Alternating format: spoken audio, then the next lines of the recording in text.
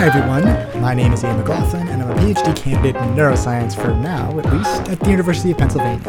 And I'm Bo, and I'm honestly pretty excited to hear about what I need to do to live forever. I mean, what pills am I supposed to take every morning, right? Right, yeah, so that's the topic for today. Immortality. Well, I mean, not quite immortality. But pretty much immortality. At least the search for immortality. I mean, sorta. Come on, call it what you want, but it's basically people who are trying to live forever. I mean, I guess that's kind of true. I don't know if that's how they think about it. Come on, that's definitely how they think about it. Okay, you're probably right. But anyways, we're talking about longevity today, and specifically efforts to extend longevity via a handful of biochemical pathways that have received a range of attention from biomedical scientists. And we should probably be clear here. Longevity basically means lifespan, and to be specific, a long life. So extending longevity means extending the time that someone is alive. Yeah, so basically the search for the fountain of youth. And there are different camps of biomedical scientists who all think they've found the most promising fountain. So basically, are we talking about some capsules filled with different things that do different things that are sold by different people? I mean, pretty much, yeah. And there are different contingents of scientists who are interested in extending lifespan as well as health span, by the way. So there's evidently a difference between life and health span. That's one of the things we'll discuss. In fact, there's a bit of an argument going on, sort of while we speak, in fact, about whether research devoted to extending lifespan is really what we ought to be focused on. As opposed to what? To extending what some call health span. I think I see where this is going. Yeah, it's basically the argument that the goal shouldn't be to extend the length of time a human can stay alive. Rather, some argue, we ought to be focused on what it takes to add more years of life that are filled with vigorous, healthy life. Which sounds like a pretty solid argument. Yeah, I mean, well, perhaps we'll see, but that's not all. Oh, the fountain of youth isn't enough? That's right. So there's some drama at the forefront of this world involving over a dozen Nobel laureates. Meaning scientists who've won the Nobel Prize. Right. So over a dozen of Nobel Prize winners, institutions like MIT and Harvard, and a company that may be sidestepping how the government regulates pharmaceuticals by using how it doesn't to regulate supplements. So this is very interesting. Okay, well, let's get started. Or I guess I don't even know where to start. So you tell me, where should we start? I was thinking we might start with the fact that we're basically at the beginnings of a variety of avenues that might lead to extended lifespan, if not health span. And so, there's more evidence for some, but compelling evidence for all of them. So I thought we might start by illustrating just how many avenues there are at this point. Okay, let's do it. So how many are we talking about here? Well, to begin, there's one thing that's kind of spawned a variety of biochemical targets, and that's caloric restriction. Caloric restriction basically sounds like eating less. That's basically right. It's essentially the old school life extension avenue. It's the most widely studied and the most consistently effective. And it not only extends lifespan, but health span as well. So you're saying that it's the most traveled avenue of longevity? Okay, I get it. So metaphor overdone. Okay, perhaps. But so when you say caloric restriction is the most established way to extend lifespan, what do you mean? Right. So it's been studied in a ton of different biological systems. So from cells in a petri dish and nematodes to flies to rodents to primates. So when you say it's beneficial for health span or lifespan, how do they measure that? Is it just basically that the animals live for longer? Well, yeah, I mean, that is part of it. But a lot of the studies also measure things like age-related disease, neurological diseases, diabetes, or cancers, or cardiovascular disease. Okay, so basically a bunch of things that tend to happen as we get older. And it sounds like... Yeah, but when it comes to studies that are interested in health span, so some groups will measure things like insulin sensitivity, or body fat accumulation, or inflammation. All of which sound like things we sort of know tend to come along with other diseases. Right, but before they manifest. So if somebody in their mid-60s doesn't have diabetes or cardiovascular disease, but happens to be putting on quite a bit of weight, or if they're beginning to show signs of muscle weakness or early exhausting, or other things that fall under the broad umbrella of term of frailty, then while they may live for longer, perhaps even beyond life expectancy, they may not be well or feel well or perhaps be able to live independently. Right. So they also test to see if these treatments not only extend life, but extend a good quality of life. And you're saying that caloric restriction has proven to be effective for both? Yes, that's right. But there are also some downsides to using it for goals regarding longevity. Because I imagine some things depend on eating food. That's exactly right. So it's tough to sustain muscle endurance without eating. And then, other issues like slower wound healing or potential immune system effects or effects on reproductive biology. And it's these side effects of caloric restriction that have caused scientists to search for treatments that might be able to induce some or all of the benefits of caloric restriction while avoiding the downsides.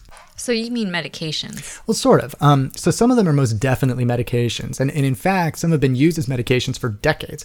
Whereas some, particularly those that are at the center of the little drama we're going to talk about, are more like supplements. Okay, so should we start talking about some of them? For sure. But super quick, before we dive into the main candidates that have gotten the most attention and are the most compelling, it's worth mentioning that most of these all tend to target similar biological pathways, and so some of them hit more than one.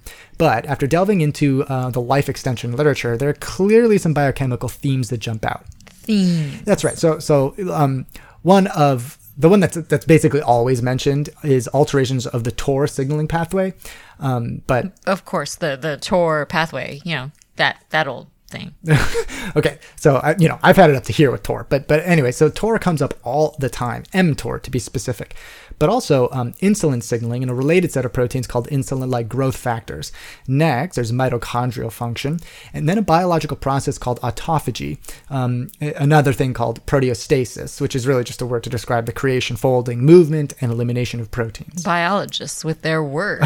Okay, just wait until you find out what mTOR stands for. What? The mammalian target of rapamycin. And I'm guessing rapamycin is a medication? Yeah, that's right. So it's not necessarily the most creative naming scheme, but that's what it is. Anyways, the last signaling system that's incorporated into a category referred to as the body's cellular stress response. Okay, so there's a lot there. Is it worth explaining what these things are? I mean, sort of. The particulars aren't really all that important for someone who's not involved in the research, so we'll talk about it as it comes up. But the last thing that's worth talking about before we just get into the candidates is a dynamic that's sort of thought to be a central feature of aging called senescence. And it means different things in different domains of biology. But in this field, it's a dynamic where cells stop dividing and there's a gradual deterioration of function. So cells basically stop dividing and stop just sort of doing what they're supposed to do. Yeah, pretty much. And so a more formal description would be irreversible cell cycle arrest. And it's thought to be induced after cells are exposed to a variety of stressors. And by stressors, don't you mean like stress, basically? The term as we normally use it? I mean, so there's an argument to be made that chronic stress does, in fact, result in cellular stress. But yeah, we're talking about things like damage to DNA within a cell, or perhaps most famously, the shortening of telomeres. Okay, I'm pretty sure I've heard either you or someone on PBS or somewhere talk about telomeres. What I remember them being are like the little helmets of chromosomes. I mean, protecting the chromosomes from being damaged and making the genes go all haywire. So how close is that? That's actually pretty solid. And so, I'm sure basically everybody uses the helmet metaphor, but just so everyone's on the same page, chromosomes are those weird squiggly shaped things that are the homes of almost all of our genes. And so we have 46 of them, 23 from each parent, and 2 of them are sex chromosomes. The X and the Y chromosomes. Yeah. And women have 2 X chromosomes that I know, and males have an X and a Y. Yes, that's right. And so, if you twist a string over and over, it starts to sort of twist in on itself automatically, like it starts to wrap around itself. Sure. Well, if you can imagine all of our genomic DNA as super duper long string, and all of our genomic DNA, A's paired with T's, G's paired with C's, 6 billion of those pairs comprising the string. Well, what happens is that the string gets spun and spun until it forms coils, and then those coils are spun and spun into coils of coils, and on it goes. And keep in mind, those pairs of A's and T's are literally the instructions for almost every single thing that composes your body. So you're saying they're not particularly important. Yeah, right. Yeah, so it's super important stuff. And these coils of coils of coils are in every cell of the body, from neurons to the epithelial cells that form our colon. If something goes wrong with them, it can result in cancer or any of a variety of diseases. Got it. And so these telomeres, of course, they're important, prevent things from going wrong. Yeah, so to make a long story less long, because of the way that the little molecular machines called enzymes make stuff using the instructions from our genes, every time a cell divides, a small part of the chromosome is lost. And those telomeres are sort of like a little nubbin at the ends of chromosomes that are basically meaningless throwaway stretches of DNA. It's just a little bit that's lost. And so because the telomeres are meaningless, they don't encode anything that actually gets expressed. It's no big deal that small parts of them are lost as cells divide. But I assume the telomeres are only so long, right? I mean, over the course of a lifetime, there's just not much nubbin left to protect the important stuff that they're supposed to be protecting. Yeah, exactly. And so the loss of telomere length is another central theme of aging. And to bring us back to the topic of senescence, just like damage to DNA can trigger a cell to go into senescence and stop dividing, the loss of telomeres can do the same. Got it. Okay, so those are generally the themes that seem to be the main characters in this story of the search for the fountain of youth. So mTOR, insulin and insulin-like protein signaling, mitochondrial function, protein life cycles, autophagy, and stress resistance. All right, so let's get into it. What should I start taking so that I can live healthier and for longer? Okay, so probably the most intensely studied candidate these days is a drug that's been used to treat diabetes for decades, metformin, which is derived from the French lilac, in fact, which was used in medieval Europe as a remedy for intense urination that eventually became recognized as a part of what came to be called diabetes mellitus. That's pretty neat. So metformin is in the French lilac? I mean, sort of. Basically, some of the molecules that are indeed present in the French lilac have chemical structural features that are the basis for metformin. And ever since the 1950s, it's been used in one place or another for the treatment of diabetes. However, more recently, metformin has been shown to have interesting beneficial effects for more than just diabetes. I should say, before we get into this part of the conversation, that these claims still haven't reached to the point where any responsible physician would explicitly prescribe metformin for anything other than diabetes. And by that's type 2 diabetes, to be specific. So you can't just go to your doctor and ask for a prescription for metformin unless you have type 2 diabetes. Yeah, I mean, I think it's safe to say it wouldn't go very well. But there have indeed been some interesting observations in type 2 diabetics who have been on metformin that suggest there might be some beneficial effects for a variety of age-related diseases and disorders. So what are we talking about here? Cardiovascular and metabolic disorders, neurodegenerative disorders, cancer, chronic inflammation, and frailty. Wow. I mean, that sounds like basically everything. Or, I mean, at least everything that tends to come up as we get older, right? I mean, I remember when we were talking about cannabis, you said that you tend to be skeptical when people make claims that any one molecule can treat such a variety of things. Do you feel the same way with metformin? That's definitely been my perspective as I've heard metformin come up in, surprising ways over the years. And frankly, it still is. But it's safe to say that there's been enough evidence amassing to suggest that there could very well be a there.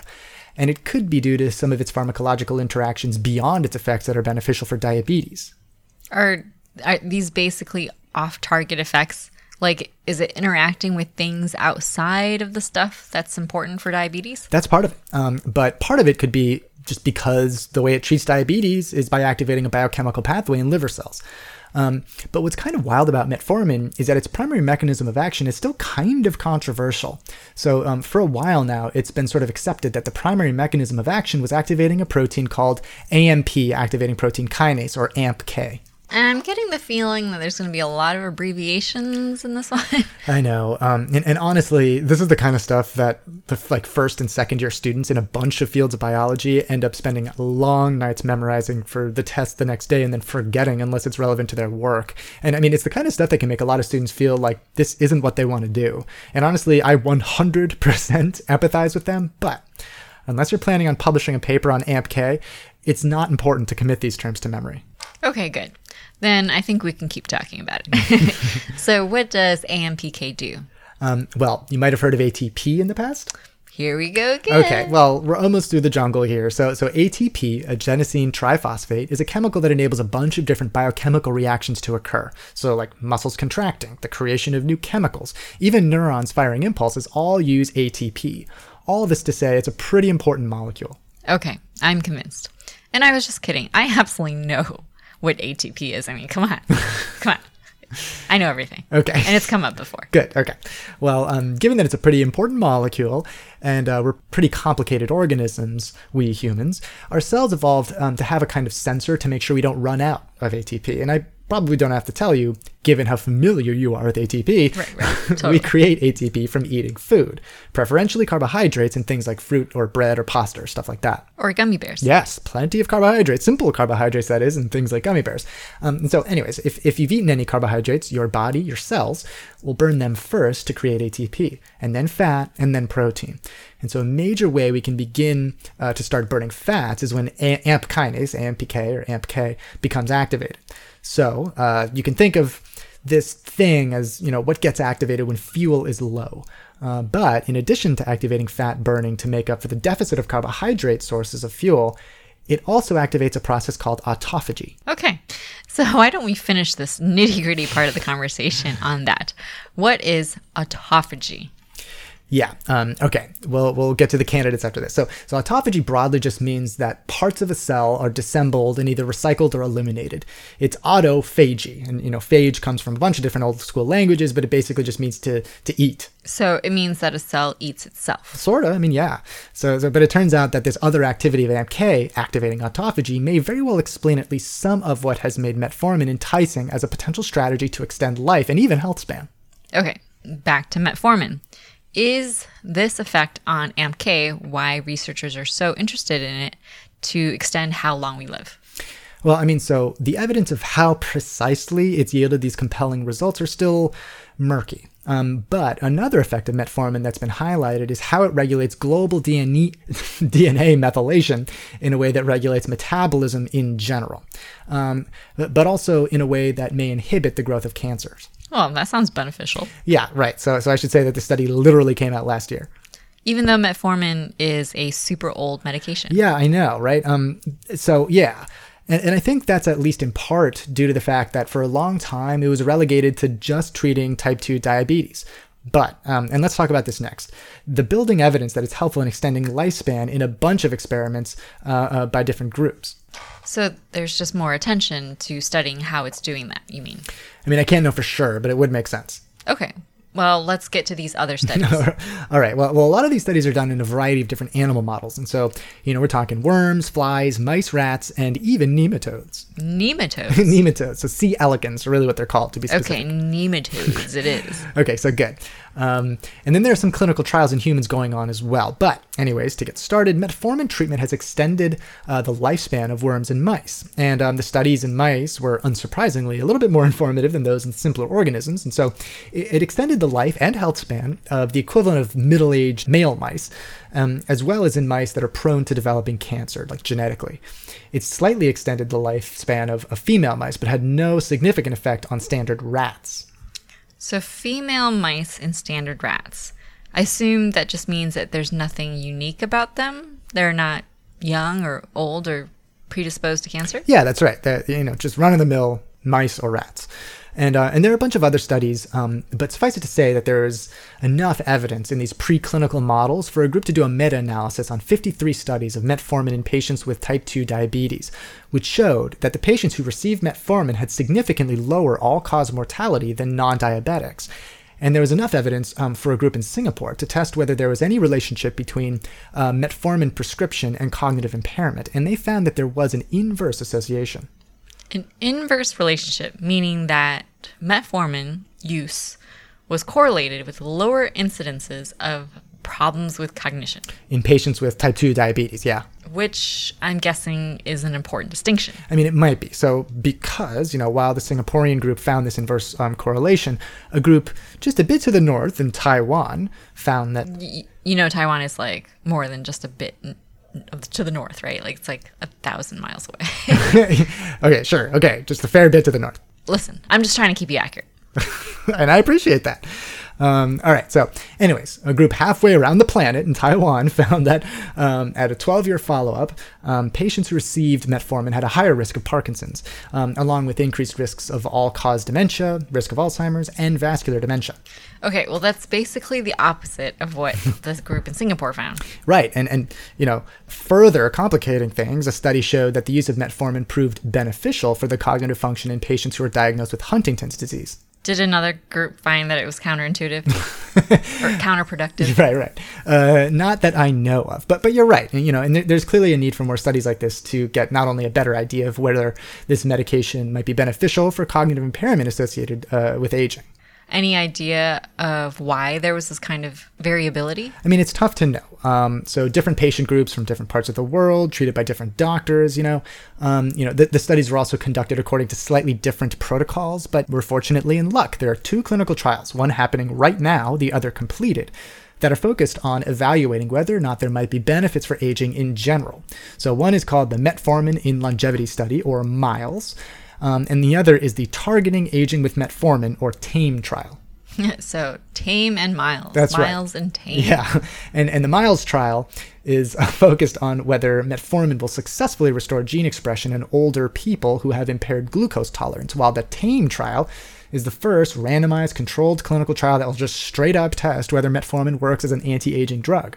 So if one of the trials is completed, do we know what the results are? Not yet. They're still evaluating the data, and the principal investigator is gearing up for the TAME trial. What's interesting about this work, though, is that because the NIH doesn't consider aging to be a disease... I guess that's kind of an interesting point. I mean, I didn't think of aging as a disease either. Yeah, and so that's sort of an argument that's come out of the anti-aging researcher community, and who, by the way, sometimes refer to this field as geroscience. I've heard of geoscience. Well, I mean, it's a lot like that, but it's focused on emphasizing research into the understanding of links between aging and the onset of dementia. Think geriatric and science. I don't know that this is precisely how they came up with it, but I'm pretty sure it's a portmanteau of geriatrics and science. Okay. But I don't think you know what geoscience means. Of course I know what it means, but we're not here to talk about geoscience, and I wanted to move on. Okay, sure. We'll just go ahead and move on. Good. Okay, so how does the fact that the NIH doesn't consider aging to be a disease play into metformin research? So the main reason it matters is because the NIH won't fund this clinical trial. So I assume they just have to find funding from elsewhere. That's right, and clinical trials are extremely expensive. So all human research is extremely expensive, but clinical trials in particular. So, they're going to have to raise somewhere in the ballpark of $50 million, which, isn't exactly a small amount of money. No kidding. Yeah, so but I won't be surprised if he's successful or perhaps already raised this money. I'd be surprised if this trial doesn't take place because much of the field is very excited about the prospects of metformin. And so, before we move on from metformin, which, outside of caloric restriction, seems to be the most widely and thoroughly studied candidate for life extension, I think it's worth touching on scientists and physicians who are skeptical that metformin will prove to be what this community is looking for. Well, that sounds like a good idea, particularly if anyone was planning on running out and finding some metformin to take. Exactly. So a group at the University of Illinois at Urbana-Champaign published a paper earlier this year that's literally titled Taming Expectations of Metformin as a Treatment to Extend Lifespan. Well, it sounds appropriate. Yeah. Tame. Oh, yeah. And it's worth to read for anybody, who's interested in getting a side of the metformin argument that can be a bit more difficult to come by. And so, I won't go into all the details of the arguments that they make, but one of the kind of foundational ones that they highlight is stated, at least in part, by this quote. Quote, "If the goal of a treatment is to extend health span, the treatment must start before any chronic diseases are present, thereby delaying the onset of the first age-related chronic disease." End quote. So it sounds like they're emphasizing a focus on health span rather than just lifespan. Yeah, and a fair amount of their argument stems from the fact that almost all of the evidence in favor of the use of metformin is derived from studies in folks who have been diagnosed with type 2 diabetes, rather than in people who are free of disease. And so they split up the human lifespan into 2 broad stages, a period free of disease, when we tend to be younger, and then a period of progressing age-associated disease and disability. And so they're supportive of the work that's going on with metformin, but they're making the argument that we also ought to be working on figuring out ways to begin optimizing health before any age-associated disease ever presents itself. That's fair enough, I guess. But it sort of feels like they're not necessarily saying that metformin isn't likely to do the thing that extends lifespan or even health span, but that we should also be working on things that would be good to start taking or doing when we're young. That's part of what they argue, yeah. But then they start going into the evidence that has prompted much of the work on metformin. And so, first they highlight the fact that we still don't really know how metformin works. Which we kind of talked about with the AMPK and autophagy, and all of that, the autophagy. Yeah, I'm sure some people say autophagy, but so exactly. And they get into a variety of other effects of metformin on things like the electron transport chain and a variety of other targets. Right. which seems like a fair argument to me. Yeah, I mean, I agree. And they're very even-handed about this issue, acknowledging that having a variety of biological effects may be exactly what we'll need in a molecule that's intended to help us live for longer. I mean, it's not like there's an aging center of the body. It's entirely possible that there is a variety of processes in the body that will need to be tweaked to prevent them from beginning to deteriorate as we age. Well, that's an interesting argument. I mean, it does kind of make sense. Totally. But still, even if it does work, we won't know definitively why. Is that it? Unfortunately not. So metformin is also not effective in everyone. And so in the few studies that have been done in people who aren't diagnosed with type 2 diabetes, like the folks who were given 4 months of metformin at 1,000 milligrams. Or 1 gram. Right. AKA 1 gram. Right. So 4 months of 1 gram of metformin per day in people who had an acute heart attack didn't show any benefits of reducing the onset of diabetes or reducing the incidence of subsequent cardiovascular events. And then another study evaluated if 18 months of 1.7 grams of metformin per day in people around 63 years old without diabetes did improve on some of their biology, mostly insulin-related stuff. No surprise there. Yeah, that's right. But they didn't have any improvements in intima media thickness, which is basically a marker of plaque building up on the inside of arteries, which can eventually result in coronary heart disease, peripheral artery disease, carotid artery disease, or angina. I've always heard that word, angina. Sorry for my immature giggle, but I've never known what it means. So it basically means that there's this unpleasant pressure or pain in the chest due to reduced blood flow to the heart. And, all of these basically result in impeding blood flow, which can be associated with heart attack or stroke. Got it. So metformin was good for insulin-related stuff, the kind of stuff related to diabetes, but that was about it. Yeah, so that's right. And those other things are also age-associated diseases. And, so that's pretty meaningful. Another study was interested to see if metformin could help prevent the onset of type 2 diabetes. Well, that seems reasonable. After all, that is what it's, usually used to treat. Right. And so that 1.7 grams per day for 18 months did result in 31% lower progression to type 2 diabetes. However, another group in the study, which had, just lifestyle interventions, had a 58% lower progression. Oh, I see. So just doing things like exercising and changing diet and, all that boring stuff was more effective than metformin. Yeah, that's right. And so, it's not meaningless, but even when it came to diabetes specifically, it didn't seem to be the best alternative available. And so the final challenge that they highlight to the use of metformin for extending life was the question of whether it's effective in both young and older people. And so they bring up this, due to a concept called antagonistic pleiotropy. All right. Well, obviously, I'm going to ask you what that means. So, it's much simpler than it sounds. It's a theory from 1957 that suggests that the force of natural selection tends to favor genes that enhance fitness and health early in life, but actually reduce them later in life. So basically, it's that the genes that we have might be good when we're younger, but actually bad to have when we get older. Yeah, that's pretty much the idea. And so, if that's the case, it's very possible that the treatments that prove to be effective in the elderly, since we tend to treat diseases when they show up rather than before they appear, and since metformin alters gene expression, that could be a pretty big deal. Got it. So is there evidence either way? So yes, there is. But the short story is that there do seem to be some age-related differences in response. So, just one example is that metformin seemed to delay the development of type 2 diabetes by 44%, but had no effect in people over the age of 60. And there was more variability in how older study participants responded, with some ending up worse following metformin treatment than just placebo. Well, that's kind of strange, right? Yeah, it is a little surprising to me, yeah. But it turns out that the most common age range diagnosis, the most common age of diagnosis for type 2 diabetes is between 45 to 64. So it seems that the majority of people who are likely to receive metformin do so before they reach the age that didn't seem to respond favorably, or perhaps, responded badly to metformin. Okay, so I guess that makes sense. I guess I just sort of assumed it, came on later, but I never really thought about that. Yeah, I honestly thought the same. But anyway, so for that reason, along with a few things we, didn't even talk about, like, a finding from studies done by this group at Urbana-Champaign performed that a combination of metformin and exercise resulted in a reduction and improvements in muscle and cardiovascular health in people that people usually get from exercise. So like that, for example, made this group suggest that perhaps the life extension and neuroscience communities might not put all their hopes on metformin. Man, that would be super irritating. If I did a bunch of exercise and a drug I was taking stopped me from actually getting literally the only improvements that I'm exercising for in the first place. Okay, so I don't have all my hopes on metformin.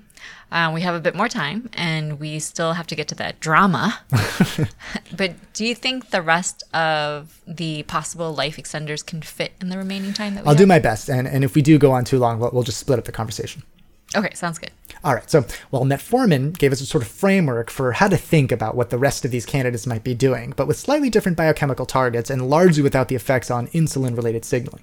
So what do they do? Well, we're going to have to talk about another nitty-gritty thing, but this time it's not an acronym. Sirtuins. All right, I suppose I'll allow it. Okay, good. So sirtuins are a group of enzymes that are super evolutionarily conserved. And by that, you mean a lot of different animals have sirtuins? Yeah, Right? that's exactly right. And, generally, and this isn't always the case, but it's generally the case that if something is present in everything from yeast to humans, it plays a pretty important role in survival. And why is that? Well, I mean, imagine, while you were a microscopic bundle of cells, that the genes that encode your hair color underwent some wild mutation and you grew purple hair. Okay, you're painting a picture for me. Right. And so, and keep in mind that we're, being completely hypothetical, but you'd have come to term as a healthy baby girl who would happen to just start growing purple hair, right? It would be interesting and unique, but you'd survive. Got it. Okay, so that would be a mutation that may or may not happen, but it wouldn't compromise your ability to survive. However, if, instead, that mutation occurred in the sequences that encode your ribosomes, or the muscle cells that compose your heart, any deviation could potentially compromise the activities of those pretty fundamental life-sustaining activities. So those mutations couldn't be passed on because the offspring that would carry those mutations probably couldn't survive. Mm-hmm. And so they couldn't pass on those changes to those genes to the next generation of offspring, right? Yeah, so that's exactly the point. And so when it comes to sirtuins, everything from yeast to flies to mice to humans have them. They do a bunch of different things, but the most research that's been done focused on sirtuins revolves around aging, and specifically metabolism, genomic regulation, cell proliferation, cancer biology, and apoptosis, which, by the way, is one of those words that seems to have been devised by a troll of some sort. What are we talking about here? I mean, where's the trollery? So apoptosis, oftentimes pronounced apoptosis, more often than not, in fact, quite often. Often enough that the people who pronounce it as it was initially described come across as either snooty or completely ignorant. Spell it for me. Okay, so apoptosis. Okay, I get it. There's clearly an extra P in there. Yeah, okay. And there's this whole explanation related to the Greek term for the dropping or falling off of petals from flowers or leaves from a tree. But yeah, there's a sneaky P in there. And it's one of those words which, if you're in biology, you just can't win with. Got it.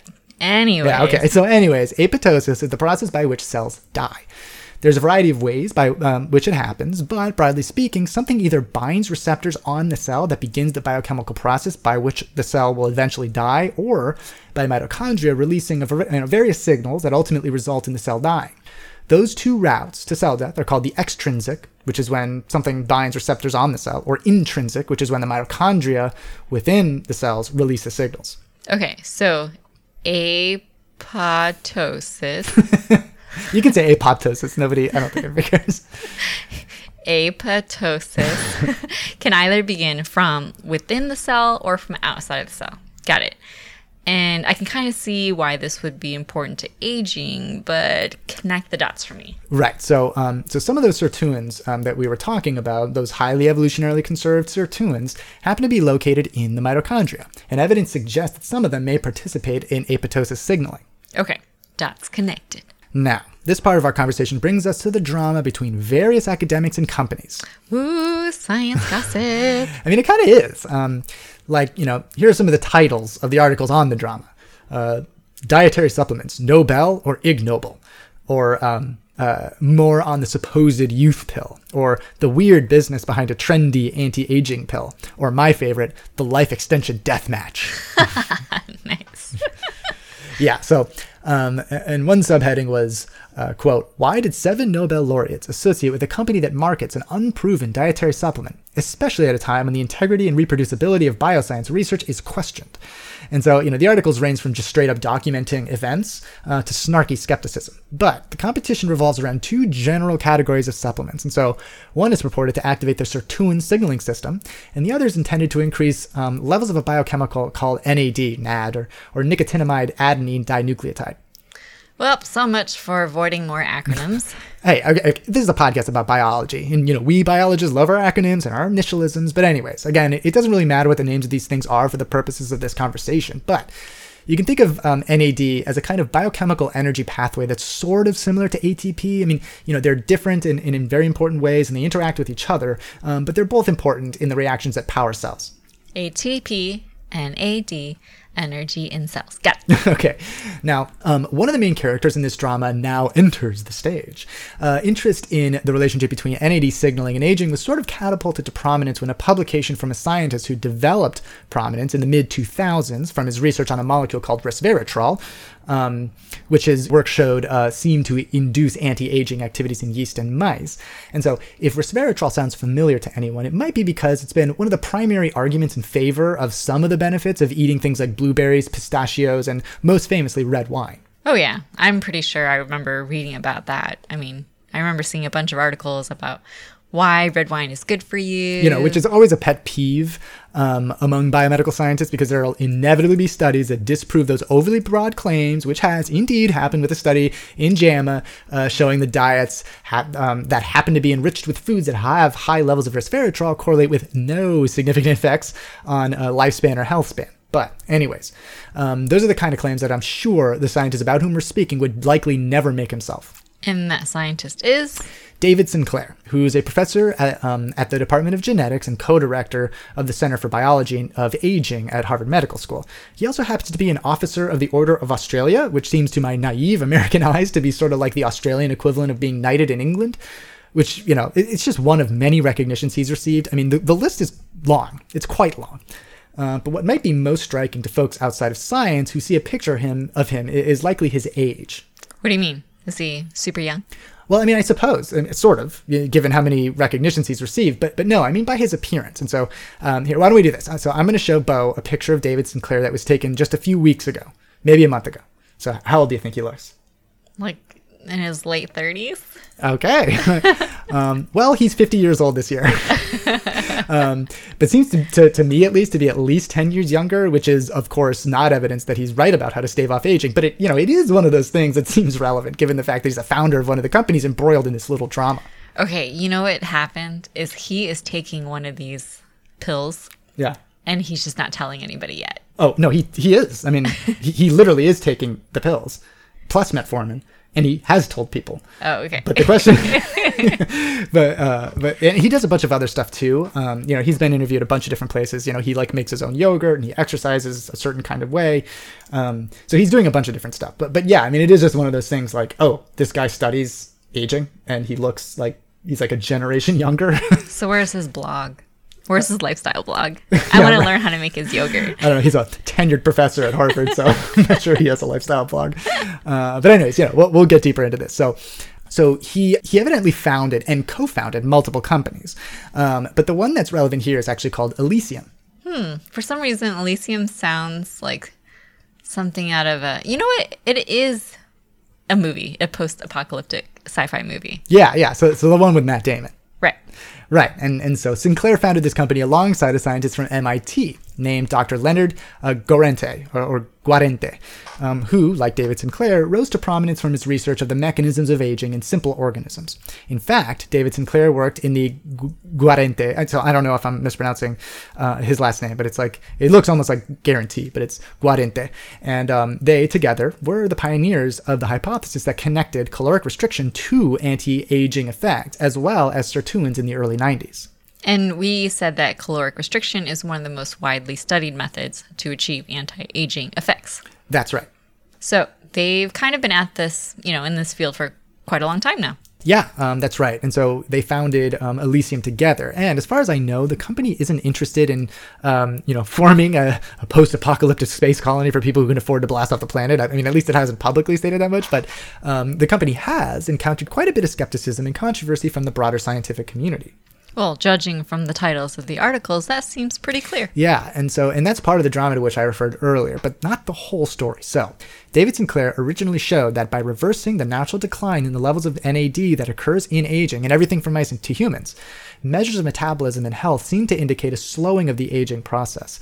Around that same time, other studies showed that supplementing with nicotinamide riboside, which is a form of vitamin B3, is capable of boosting levels of NAD.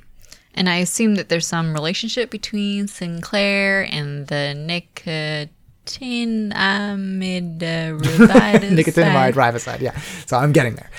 So around the time that Sinclair was publishing, a company named Chromadex came out with a way to make nicotinamide riboside, and they started selling it to a variety of supplement companies. And a new company enters the stage. That's exactly right. And so now Elysium had started selling a product called Basis, which was nicotinamide riboside plus another supplement called pterostilbene, which is sort of like resveratrol, found in grapes and blueberries as well, though at lower concentrations. And so, like resveratrol, pterostilbene has antioxidant activity, and it's been highlighted as potentially anti-inflammatory. It seems to be cardio and neuroprotective, and so on, right? It hasn't been quite as widely studied as resveratrol, but they're often discussed within the same papers and seem to share some biochemistry. And in fact, I mean, the molecular structures of these two supplements are nearly indistinguishable, with two hydroxyl groups in resveratrol substituted for methoxy groups in pterostilbene. I'm going to go ahead and assume that it's not particularly important for folks to know what hydroxyl and methoxy are, and just assume that you're emphasizing how similar the molecules are. Yeah. So that's the point. These are similar molecules, and pterostilbene has one of those, pterodactyl silent P's, by the way. It starts with a P, not a T. Okay, got it. So Chromadex was making the nicotinamide riboside. Nailed it. And Elysium was including that, plus this pterostilbene. That's right. And so, in fact, Chromadex licensed a patent in 2011 to synthesize nicotinamide riboside in lab settings, rather than having to purify it from milk, which is how it used to be derived. And so they sold it under the name Niagen. They also established about 70 agreements with universities and research institutions, and seem to be basically the main game in town, if not the only game in town, for folks who are becoming increasingly interested in the molecule for various conditions.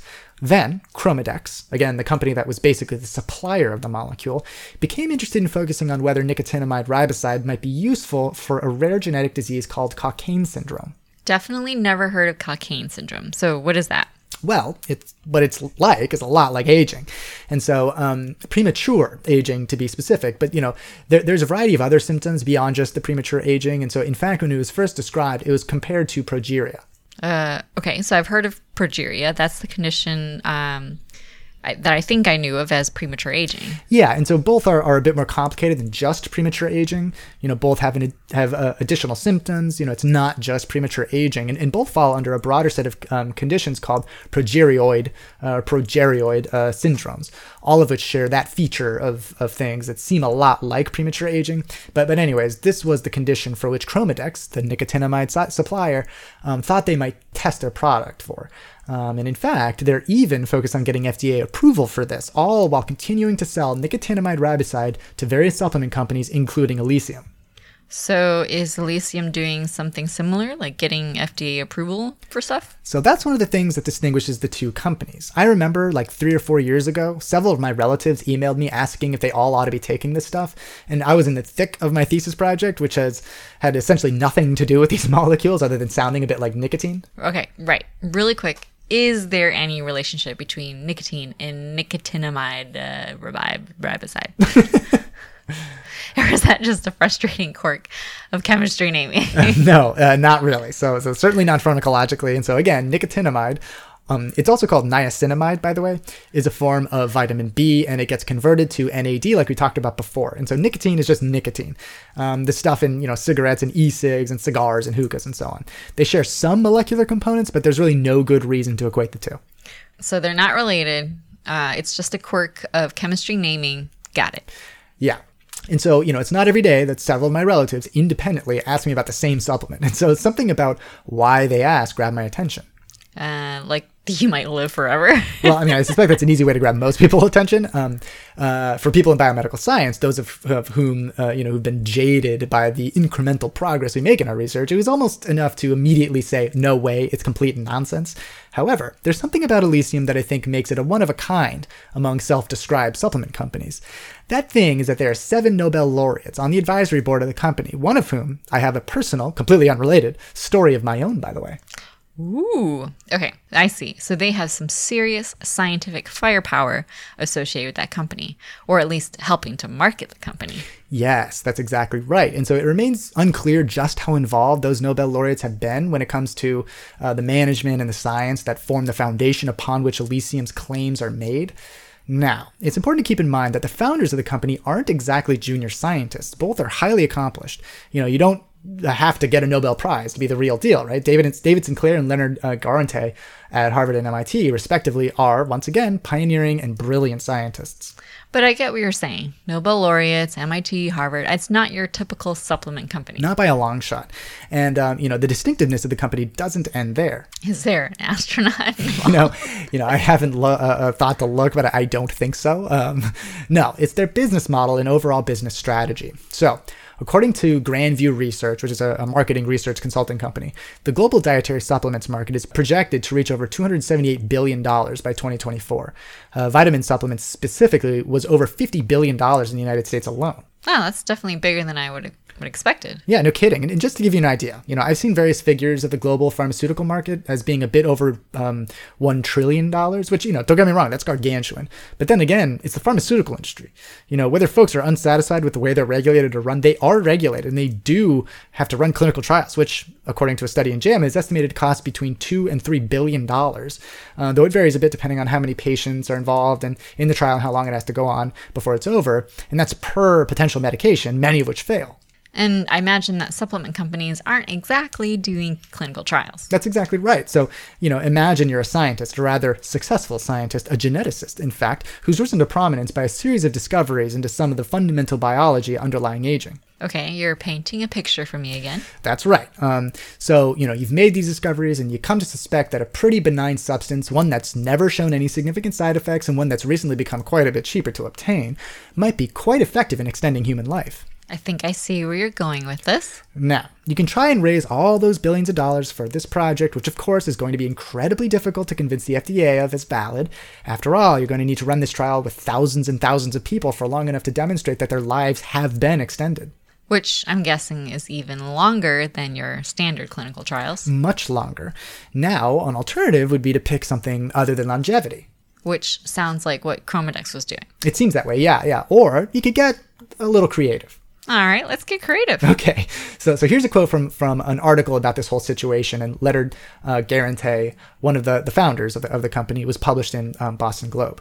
A relevant paper, given that both MIT and Harvard are in Boston/Cambridge. Yeah, so here it goes. Quote, to differentiate themselves from other providers, Elysium engaged a highly regarded researcher, MIT's Leonard Garante, as scientific founder and the public face of the company. Garante made important discoveries about aging in yeast and was frustrated by unsuccessful efforts to develop anti-aging drugs through FDA approval. Seeking another path, he and Elysium recruited 7 Nobel laureates to advise and lend their names. With Nobelists on board, additional outstanding scientists became advisors. Using sophisticated advertising and social media, the company sells bases directly to consumers, promoting vague health benefits linked to the glow of scientific stars. I see. So they were sidestepping the whole clinical trials process by selling the product as a supplement directly to people rather than marketing it as a drug. That's right. But there was something else in that quote that seemed kind of important. It sounds like Garante wasn't really a true founder of the company, that he was the scientific founder. So do we know who founded the company? Yeah, well done. And so that's another thing that almost every single article on the company fails to highlight, but this one, and it's Jeffrey Flyer, by the way, at the Boston Globe, who's a distinguished service professor and former dean at Harvard Medical School. So he says that Elysium is backed by top-tier venture capital. And I did a little bit of Google sleuthing, and by a little, I mean a little. But I haven't read this in any articles. Ooh, a Wired to be Weird exclusive. Okay, so I wouldn't go that far, but the folks that seem to be the founders are from Boston, one of whom has an MBA, and both had worked in finance at places like Bain Capital, Deloitte, Sequoia Capital, and JP Morgan before founding Elysium. Now, perhaps there's much more to the story here, but neither seem to have much of a background in biomedical science. And, it's not unusual for companies like this to have CEOs and COOs, which are, the position that these folks occupy. But being the founders who, at least according to Jeffrey Flyer, engaged Leonard Garante, which at least implies that they were the original founders who came to him with the idea. I guess I see what you mean. So it wasn't like the two aged scientists decided to start a company based on their research. Or at least it doesn't appear to be that way. So maybe it was some guys who saw an opportunity to try something new based on all the attention that these local scientists were getting for their discoveries. I mean, I can't be sure. I'm, of course, not a journalist. But it's worth acknowledging that in addition to the innovation from the research of Sinclair and Garante that suggests that nicotinamide and pterostilbene may have some as of yet unproven, or at least incompletely proven efficacy in extending human health and lifespan, another point of innovation is the business model, which may be the only way that an endeavor like this could be undertaken. How do you mean? Like, why might it be the only way? Because of the cost and duration of a clinical trial for something like this? Yeah, that's right. And so, the motto of the company is, quote, life healthier for longer through extraordinary science. A fairly vague and general motto. So several journalists agree with that, and it's kind of not so subtly implying that their products are designed to help you live healthier and longer, but as Karen Weintraub, who's definitely among the most skeptical of the journalists who cover Elysium, so as she notes, quote, as of 2017, all of the science was still in mice, and there is no evidence that it helped a single person live healthier for longer, or at least not yet, end quote. Not yet. I mean, it's just sort of implying that they're going to keep doing their academic research while they sell their product, right? Or is there something more specific? Well, yeah, so it implies a former, that they're selling their products while the scientists continue doing science. However, there's at least one more thing that distinguishes Elysium from almost every other major supplement company out there. And what is that? Well, so here's how Jeffrey Flyer at the Boston Globe puts it, and I'm paraphrasing. Quote, why have such distinguished advisors allowed Elysium to use their reputations for promotion? There are two narratives for the company. Either the company is just selling supplements in an underregulated and evidence-free environment, leveraging the reputations of great scientists, and overstates the narrative about clinical trials for marketing purposes, prioritizing sales over health efficacy. Alternatively, they're reforming the supplement industry by engaging great scientists and performing rigorous tests to establish or refute health benefits. Yeah, I think that sounds about right. I mean, either the company sees an opportunity to make far more profit early on by working in the supplement industry rather than the pharmaceutical industry, and really just using the Nobel laureates to rise above the competition. Or maybe they are trying something new, like a new way to fund a growing company that depends on ongoing research. Yeah, so that's exactly it. And by the way, if they have, even an incremental effect on the supplement industry, pushing others to elevate their standards, that's certainly worth something. And so, is there not any evidence in humans? So as of the publication of all of those articles, that was the case, yes. However, earlier this year, Elysium's product, Basis, was tested in a small phase 1 clinical trial in people with ALS, or amyotrophic lateral sclerosis. Oh, okay. Well, I mean, it sounds like they're making progress towards going down a more honorable route. Well, it's hard to say for sure. So this was just a 4-month trial. But to quote Patrick Waite from the University Clinic in Bonn, Germany, quote, it is remarkable and encouraging to see that the investigators report a clinical improvement in the ALS patients and not just a slowing of progression of this devastating disease.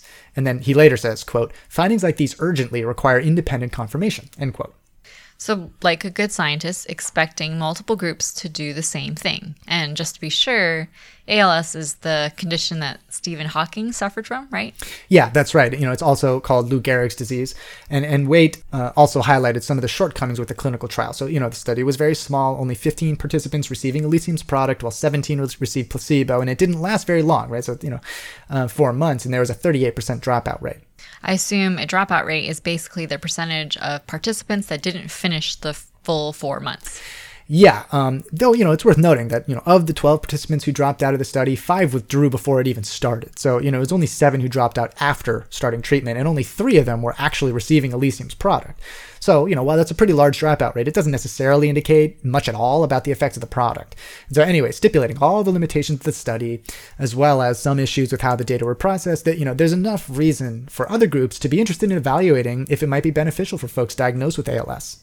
And I guess it sort of goes without saying that ALS isn't really the same thing as aging or extending lifespan. That's right. And so, the last thing that's worth noting, and this is the latest development in the drama surrounding Elysium, is that Chromadex, who, if you remember, has a patent on the production of nicotinamide riboside. Well, guess which companies are now embroiled in a lengthy series of lawsuits over things like patent infringement? I'm going to make a wild guess. Chromadex and Elysium. That's right. And so there was recently some studies that were done here in Philly at the Worcester Institute, which is basically right across the street from where my lab is, showing that supplementation with NAD precursors, of which you'll remember nicotinamide riboside is one, promoted cancer growth in animal models. Well, that does not sound like ideal at all from the perspective of Elysium or Chromadex. No kidding. But regardless, Elysium is moving forward with a larger phase 2 trial, and they're working with the Mayo Clinic, and Chromadex is doing their own studies, focused on cognition in 40 older adults in Florida. And Chromadex has raised $25 million in investments, with revenue jumping up quite a bit and their stock value tripling. And Elysium, in 2016, had raised $26 million, and of course continues generating revenue via their supplement strategy. So none of this drama seems to be slowing either group down. Doesn't seem like it.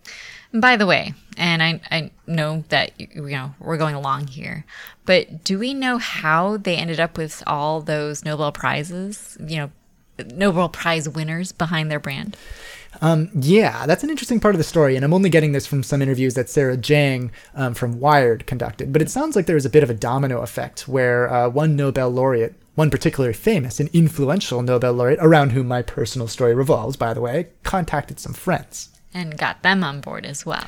That's right. And so, we focused on the Nobel laureates. But there are over a dozen additional scientists associated with the company as well, from places like Harvard and Yale and Stanford and the Mayo Clinic. And so, here's what Mayer Stampfer, who's a professor at Harvard's medical school, said about how he joined, according to Sarah Jiang. Quote, "He told me he had originally gotten a call from Marco Tulli." And so just not the quote, but he's one of the initial founders.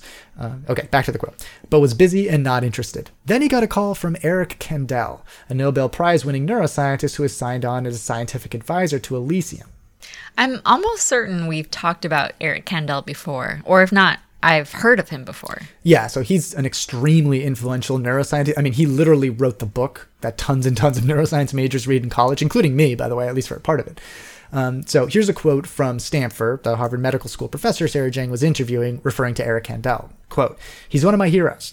When I was in college, I was thinking if I should go to graduate school and study with him. He basically reassured me, indeed, they really wanted to do solid work, and it wasn't, a fly-by-night operation. So I said, okay, I'm in," end quote.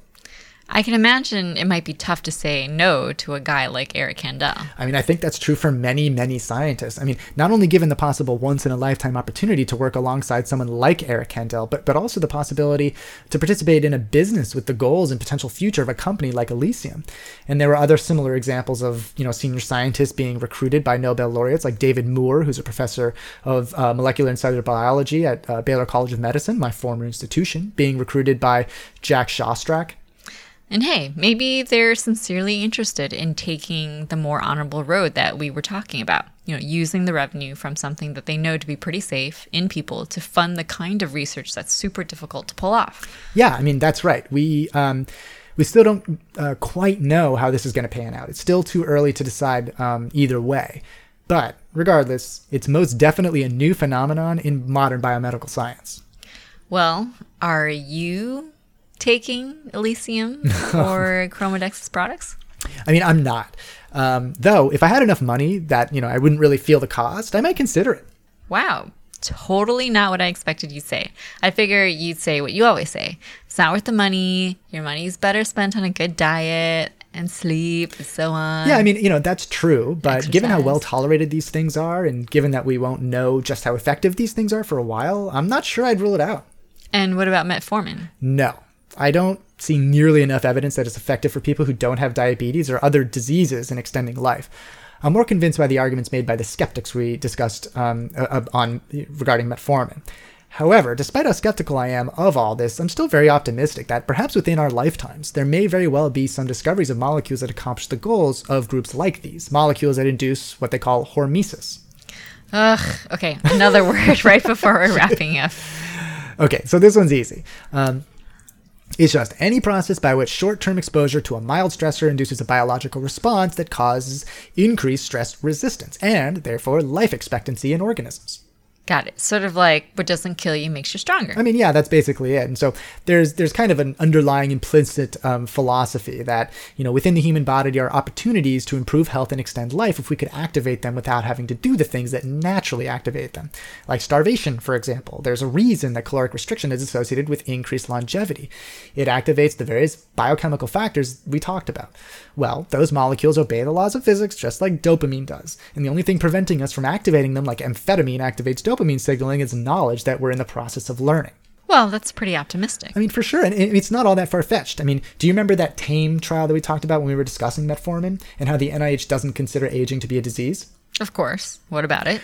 Well, the principal investigator on that trial is also the co-PI on a grant that is funded by the NIH that's devoted to start mobilizing resources to bring the field of aging research into a state that we'd call translational. And so translational means that instead of focusing entirely on either one specific disease or the nitty-gritty details of how metformin or any other medication or molecule acts in the body, you focus on research that is intended to develop some specific treatment or cure.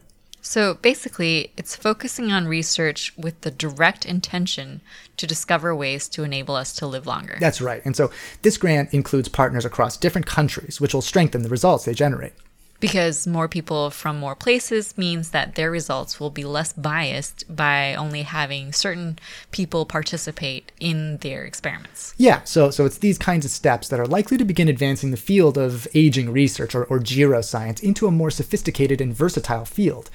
Rather than having different labs across disciplines working independently, the NIH sees this as an initiative that will coordinate those fields, from genetic, molecular, cellular, neurophysiological, and so on. And with more communication between these labs, as well as the prospect of funding that's devoted to supporting their work, I think we can be a bit more optimistic that within our lifetimes, we may have more than just a few threads to pull on that'll lead us to some more satisfying answers regarding everything from how we should live our lives, what foods to eat and not eat, and what exercise is the healthiest, and even what molecules might optimize our biologies to extend both our life and health spans. That sounds good, so long as pizza isn't taken off my menu. I agree. All right. Well, why don't we conclude here and maybe pick back up if any big news comes out? Yeah, good idea. And so, there are other drugs and candidates for extending life and health span that we'll talk about in the future too, like telomerase and rapamycin, both of which are also at least as interesting. But until then, thanks very much for listening, everyone. And if you stuck it out this long, we'd love it if you could take a moment and give us a nice rating on iTunes or wherever you're listening. Otherwise, we'll see you next time.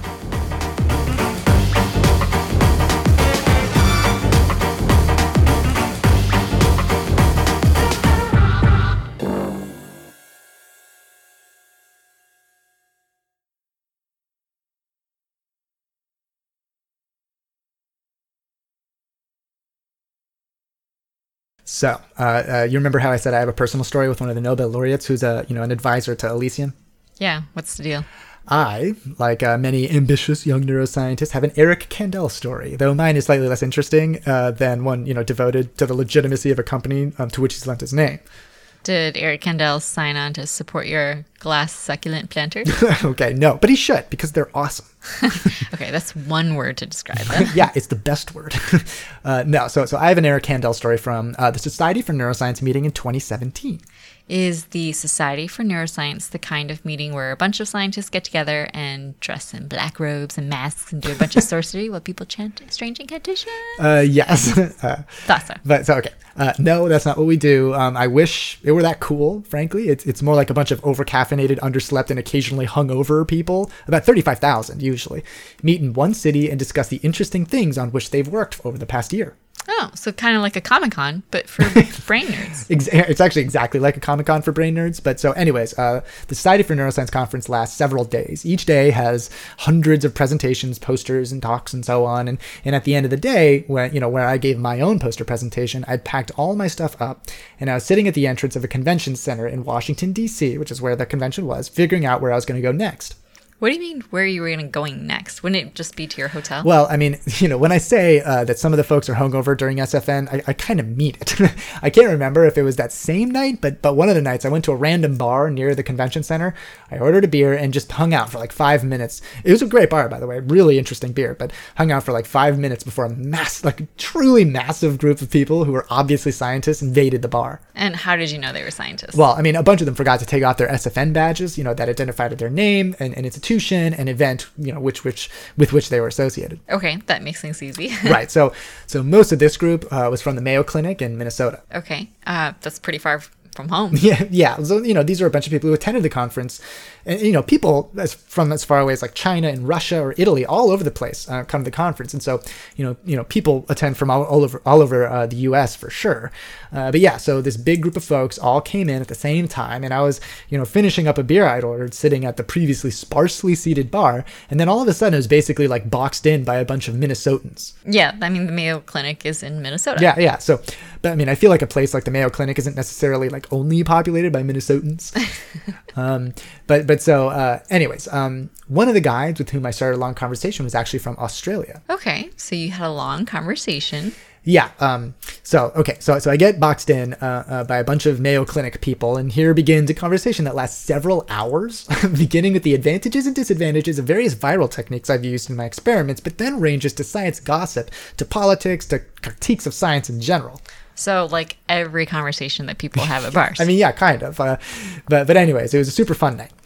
Okay, come on. How is this related to Eric Kandel? Okay, right, sorry. So before that epic conversation, and I'm pretty sure it was the same night, I was sitting at the entrance of the convention center, sort of against a railing beside the stairway at the entrance, and there was a few feet to my side who just sort of seemed European. Seemed European vibes. How so? I mean, I don't know. They just gave off European vibe. All right, got it. Okay, so... All right, I don't know what to tell you. But anyways, I'm sitting there, I'm looking at the Maps app on my phone, and, keep in mind, there's, like, no one around me beside this couple. Like, no one. It's totally empty for, like, I don't know, like 100 feet, except for just, just the, the couple and me. And then in my peripheral vision, I see a figure in a suit walking, in my direction from the side where there's literally zero humans. Like, there's the entrance where there's, people are gathered. There's just total empty space. I'm sitting down, and then there's this supposedly European couple sitting, several feet away from me. And then there's this suit coming, out of nowhere. Like an assassin. Yeah, not quite that cool. But yeah, I mean, it was definitely strange enough for me to look up from my phone. I then noticed the guy is sort of limping. And he's sort of balding a bit. Okay, well, assassins sometimes wear costumes. I mean, it did. I honestly, that was one of my first thoughts. It did seem like the guy was wearing a costume. And so as I looked up, I noticed he was wearing a dark suit and a red bow tie. And basically zero people at SFN wear bow ties, except for like one particularly famous neuroscientist. Neuroscientist assassin. Well, I mean, I can't be sure. But it turned out to be Eric Kandel, the Nobel laureate. He sort of shuffles towards me and walks by, seemingly coming out of nowhere like a superhero. Forgetting to snap a picture as he walked by me, I looked agog to my side at the, supposed European couple, and they returned the same exact expression. He just sort of like shuffled towards a large group of scientists and was rapidly, mobbed by SFN attendees. But I'll just never forget how it seemed like he just sort of like appeared out of nowhere, like a nerdy X-Man or something. He apparated. Apparated, yeah. Well, maybe Nobel laureates get to have that superpower, Yeah, it's totally possible. Is apparated a word? For Harry Potter. Okay, with that, we'll end this conversation. Wait, I want to share a story too. Ooh, okay. Kind of like yours. All right. I was in a bar in England, and Stephen Hawking went past the bar window. Are you serious? Stephen, so you were just at a bar in Cambridge, you said? In Cambridge, yep. Which is where Cambridge University is, I assume. Yes. That's where I was, yes. And that is where Stephen Hawking worked. Correct. And so was he in his wheelchair at the time? I Yep. assume must have been. Yeah. And he just rolled past the window. And we were like, Oh, past the window. Okay, so he wasn't going in the bar. no, we were in the bar. So I was like, how does that work? That would have been super cool. Yeah. If he just sort of like, came up next to you and just like ordered a beer. Well, I mean, maybe he went to a different bar. Yeah, who like- knows? Yeah, who knows? That's super awesome. I feel like, like Cambridge and Oxford, because Oxford is another city, right? Right. Like town. I feel like, and a lot of the people there do look like wizards. I mean, there is a sort of Harry Potter vibe. That's true. That's true. We do. Okay. Yeah. Sounds like you're not telling me something. Well, you do have to wear the robes. The robes. For certain events. That's excellent. When I started university, everybody has to wear robes.